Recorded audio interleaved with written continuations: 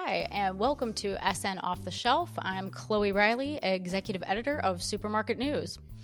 The commercial real estate services firm JLL just released a report on growth in the grocery industry.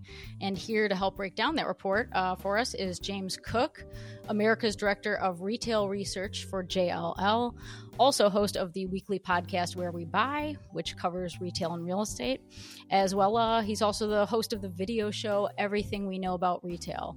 James, thank you so much for joining us. Chloe, thank you so much for having me. This is exciting. We recently had you on Everything We Know About Retail, so it's so much fun for me to come on your show. Yeah, thank you. And thank you so much for having me. James, where are you joining us from today? I live in outside of Indianapolis, sort of in the farmland. My neighbors are cows and cornfields. I understand that. I have a similar background. Are you, if you're in Indiana, are you experiencing these sub-zero temperatures we're experiencing in Illinois today? I am, Chloe. I went out this morning to check on our chickens and did not have a heavy enough jacket on and really regretted it. It is freaking cold out there. It's so cold. It shouldn't be allowed to be this cold. I know. In the Midwest. All right. Well, so James, let's look a little bit at this report here. The report, kicks off with a stat. We're looking at, all the H-E-B, Publix, and grocery outlets. Those were our supermarket sectors, growth leaders in 2022. So kind of help us break that down. Is there any surprises in that data, or does that kind of make sense to you, taking a look at that stuff? Yeah, I mean, overall, it made sense. We do this sort of grocery report every year. And the main part of the research is we go and look at every new grocery store that opened in the U.S. in the past year and try to come to conclusions about who is expanding, how fast they're expanding. And it's been the trend is really a continuation of what we've seen for a number of years now. The small format grocers, primarily Aldi and Grocery Outlet, like the hard discount grocers with, no frills. They're opening the most locations, but they're smaller locations. Meanwhile, some of the bigger, the big regional brands like H-E-B in Texas, Publix, which is now well beyond Florida, but sort of initially the Florida brand, those opened a bunch of new locations too, not nearly as many as like Aldi opened, almost 50. They opened, H-E-B opened 12 locations, Publix opened 25. But those stores are so much bigger. I mean, H-E-B has done these flagships. I think the most recent one was in Plano, with, over 100,000 square feet. They've got quick service restaurants in them, so all kinds of different stuff. Publix, great, still experiential retail, but smaller, say maybe 50,000 square feet. And then you compare that with, say, an Aldi, which is, say 20,000 square feet on average. So much smaller. And because of that, they're able to open a lot more in more locations in a year. Yeah, that's real interesting. I know we have the news too, just recently of, Aldi. I think it was already in the works, but it technically opened its, big new distribution center. I think in Alabama just a couple days ago, had kind of the grand opening of that. And that's going to be able to support, I think, as many as 100 stores within that region. So yeah, that's an interesting thing that the public doesn't always recognize, is that if you're going to aggressively open new stores, you've got to have a way to get the goods to them on a regional basis. And that does mean going in and opening these large, warehouse distribution centers. Yeah. So interesting. I want to pivot to, we also saw an increase in these smaller format store concepts in 22. We saw this from brands like Schnucks and Save Mart and Meijer. What's the benefit of sort of the smaller footprint store? Why do you think we're seeing things sort of trend that way? Yeah. So, right. There's a lot of experimentation on trying out smaller formats. And I think, I don't know, I don't have exact insight into what the strategy is, but I'm sure if you're a larger grocer and you see these small formats quickly opening up a bunch of locations, your competitors, and you think, boy, if we had some smaller stores, we'd be able to open up more of them in a shorter amount of time. And so I think the idea is, let's experiment with some smaller formats and see how they go. I don't think any of the any of the banners with large sizes have really experimented or have rolled out as many as we've seen by, say, Lidl or Aldi or Grocery Outlet. But there's certainly some experimentation going on out there right now. Yeah, well, even as you and I were talking about when I was on your show, even that Hy-Vee, they've got a big plan right now to grow and expand their Dollar Fresh markets with that exact idea that they can't, they can get into communities that they can't get a big Hy-Vee into, and then obviously, the benefit of the dollar store and the attractiveness of that right now. Yeah, that's right. I should have brought that up. The dollar store is the big, potential competitor as we're sort of going into potentially a recession right now. Everybody's looking to stretch their dollars as far as they can. Meanwhile, chains like Dollar General are doing like 1,000 new stores a year, and they're offering some, not a lot, but some grocery offering, some fresh grocery. And so that's a real competitor to do, these mainstream large format grocers. And I think that they're just trying to think about ways to, stay relevant to the budget shopper. Yeah. And I mean, for grocery right now, we're leaning very hard into private label, leaning hard into, all of those deals and coupons and digital coupons. I was going to say, I know there's kind of a specific section in the report on private label growth. We know consumers kind of can't get enough of that right now. What else are you guys seeing in terms of private label in your report? Yeah, I mean, private label, it's so interesting. When I was young, the private label, we just called that generic and we didn't want anything to do with it. Like if mom brought home the generic cereal, we were up in arms, which she often did, by the way, because we weren't wealthy. But these days, many brands, many chains have done such a good job with private labels to the point where, for example, if somebody moves away from, the Publix or the HEB and suddenly they don't have access to those private labels that they offer, they're really upset about it. The great thing about private labels is you can only, they're only available in your store, so they're exclusive. And then the margins are a lot higher because you're not dealing with a third party. So right now, inflation, it's slowing, but it's still, specifically for food, like in November, food at home inflation was 12%, which is a lot. That far outpaces almost everything else that people are buying. So any way that you can offer something for sale that's the margins are better and maybe it's more cost effective to the shopper, I mean, that's just great news for you as a supermarket. Right. Yeah, that's so true. And then to go back with your, the person who we're seeing the biggest growth, store wise, we're also seeing, Aldi, takes the cake when it comes to, private label. Obviously, 90% of its store items are own brand items. It's interesting too. I was going to give you this for comparison.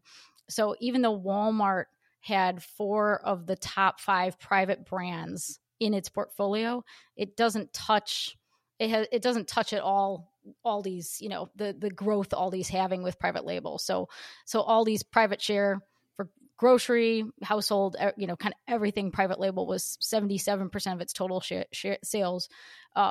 Whereas by comparison, Walmart's private label only accounted for 23% of total sales, which is interesting. Just, you can have the top private brands, but it doesn't necessarily translate to, it making the majority of your sales. So, yeah. Well, and when you browse through an Aldi, I mean, it's just, you see so many brands that, to the untrained eye, you're like, oh, this is a fancy European import.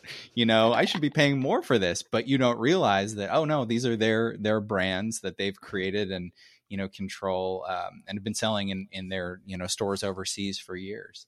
They're very sly. They know that we paltry Americans, we have no idea. If it looks fancy, if it looks European, Yeah, right. We'll take it. I know that your report also had a spotlight on Canada, which kind of had a similar takeaway that, similarly to the U.S., value is still predicted to be a big driver for grocery sales in 2023.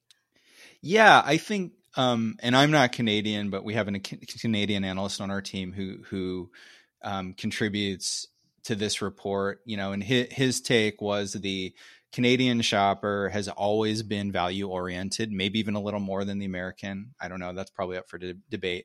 But now, more than ever, they're seeing the highest inflation in Canada that they've seen in 40 years. And so, anecdotally, they're seeing a lot more nice cars in the kind of, Loblaws, No Frills, and Dollarama and Costco in those parking lots than they used to see. So a lot more shoppers kind of trading down for value. They're also seeing kind of the push for private labels and, the push against, the cost being higher. So margins kind of slimming for a lot of these chains as well.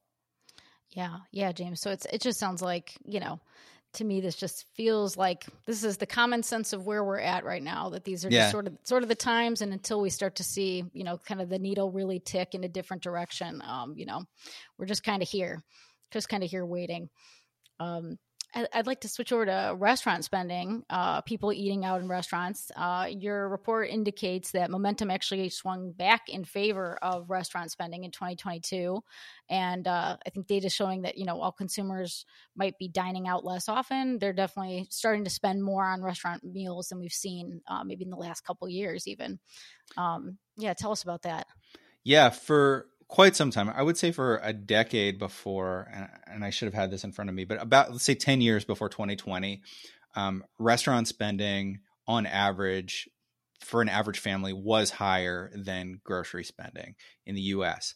Then 2020 hits, and obviously suddenly we're all just cooking at home again. That flipped for a while, but now has again reversed itself. So by 2022, we've really seen that completely reverse itself. So folks were back to dining out again more than they were spending in grocery stores. Now, this is when you look at dollars and maybe not what they're getting. I mean, obviously, the prices for both grocery stores and dining out have increased. I would argue that dining out is even more expensive. The increase is even higher. So that plays a role.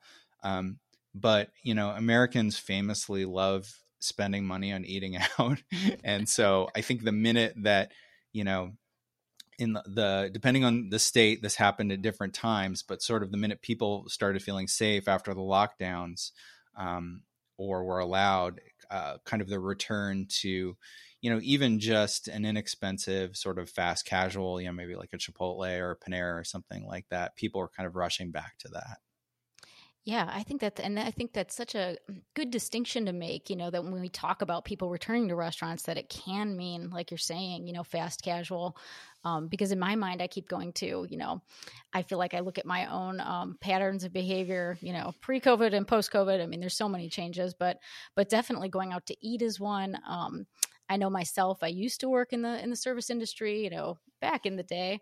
And, yeah, me too. Me too. And yeah, and it's been it has been interesting to observe just the way drop in service, the quality of service. And I don't even mean everybody's terrible, but it's, I totally kind of felt like I was coming up in an age of service. There are real steps of service. And it's interesting to see some of that go away. For me, I noticed that's part of why I don't go out to eat as much. I just think, oh, well, I used to really kind of getting those steps of service. And I feel like I've seen it, really drop, which makes me, way more likely to stay at home and make some food rather than going out. So, yeah, the cost and the quality of labor, because of the cost of and just availability of labor, means that the quality of service overall has definitely taken a downturn in the U.S. This is a little bit off topic, but one of the things that JLL does is we manage shopping centers and shopping malls.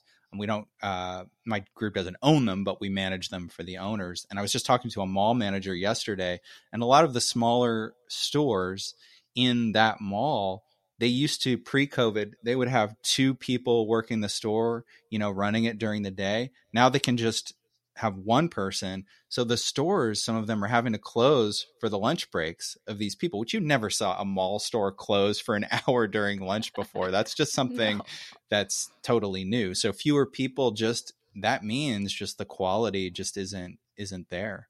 Yeah, no, absolutely. And just from word of mouth, keeping in the industry, definitely, the turnover and the, lack of ability to, the just issues with retention and being able to, train people or, get people on board who kind of, feel grounded in service and in what the restaurants have to offer too. Yeah, definitely. I know that's something I'm really keeping an eye on myself too, is to see how the restaurant industry really rebounds from the last several years. Yeah. I was going to say e-commerce sales. I know we've seen kind of a slight downtick here as more, food shoppers are returning to shopping in store. But then obviously, we're still seeing retailers continue to invest and partner with third-party delivery as well. So what were some of the takeaways in the report in that regard? Yeah, I mean, nothing like really groundbreaking here. We saw this huge in 2020 again. We just saw this huge jump in grocery, specifically all e-commerce, but today we're talking about grocery, specifically grocery e-commerce jumped by over 55% in 2020, which is just absolutely unprecedented. Since then, it's that growth rate has come down. We're still seeing, say 13, 14, 15% annual growth rate in grocery e-commerce. And that includes both click and collect and then also delivery. But the overall penetration of e-commerce in the grocery sector is still quite low. It's a lot lower than, say, the apparel sector, for example.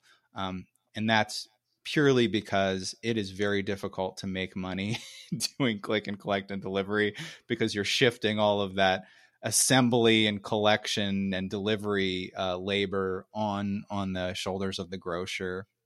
And you really have to charge for it. And I think because of that, consumers, a lot of them are like, well, if I have to pay for it, I might as well do it myself. Sure. Yes, exactly. Yeah, you totally spot on. This is an area that's, just expected to have immense growth, online grocery shopping, yes, trying to figure out what that equation is to make it work is just something that I think we're going to continue to have conversation after conversation about. Now, this is something, James, that I'm very excited for you to help us break down because I'm not as familiar with it. But grocery anchored retail shopping centers. What a mouthful. Right. It just rolls off the tongue, doesn't it? Yeah, really trippingly. Yes, would love to hear more. I know we saw an increase in transaction volume, but I'd love for you to break this down for our audience, maybe some of whom are not as familiar, like myself, with this kind of sector. But would love to hear what you're seeing and what this is all about. Yeah, one of the things that we do at JLL is we advise investors in property, in commercial property. And in my team, it's specifically around retail properties. So that might mean somebody owns a mall, or somebody owns like an unanchored strip mall, or somebody owns a grocery anchored retail center, which, close your mind, you can envision it. There's a grocery store and then there's inline tenants along the side there. And somebody will own that as an investment. During 2020, those grocery anchored centers that was like the one retail place people were going, right? And they became, in the retail world, like the hottest property investment. So the values for these properties really shot up in 2020, and the demand for them has kind of been pretty high since then. Interesting aside, so if you own one of these centers, you really make your money not on the rent at the grocery store, but all of those little inline tenants. Those are the ones that kind of pay you the rent, where you kind of make your money on. And those are all kinds of different daily needs things, like a barber shop and the person that prepares your taxes and all that stuff. And the good news for those centers is those are the kinds of things that haven't shifted online. So there's a continued real strong future value for that retail real estate. And so the demand is still high for that. Without going too deep into the weeds, the problem now is the Fed keeps raising the interest rates, which means the cost to borrow money as a property investor keeps going up and up. And because of that, transaction volumes have really come down. So we're not seeing since inflation and interest rates have gone up, we're not seeing the high levels of property investment that we saw like a year or two ago. But regardless of that, like the grocery anchored shopping center seems to be like the big, hot retail investment property, especially now, like office, people aren't really investing in office right now because of, this disruption in office. So it's really apartment buildings, industrial is still hot. And then I think retail comes in kind of third as far as commercial property investment attraction right now. Great. Well, James, thank you for this, kind of retail adjacent lesson today. I hope it wasn't too in depth for your audience. I tried to pull it back a little bit, but I heard myself and I was like, he's going too in the weeds. He's getting deep on retail shopping centers. Yeah. Hold him back. No, it's great. Very, very fascinating stuff. I'm sure our audience will find that valuable. James, anything else that stands out from the report? Any last takeaways that are coming to mind that you'd like to share? I think the big takeaway for me is we've not seen the end of grocer expansion. The big brands, especially the big brands in places where people are moving to, like Florida, Texas, Southeast, Arizona is another one where there's still residential growth. We're going to see new large format grocers opening.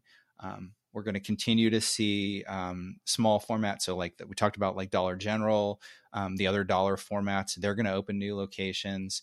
And we fully expect all these got a lot of runway, as does Lidl and Grocery Outlet, to open more locations as well. So sort of a continuation of that is on the horizon for 2023.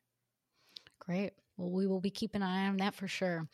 James, I was going to say too, where can listeners find, your podcast, Where We Buy, as well as a video series, everything we know about retail?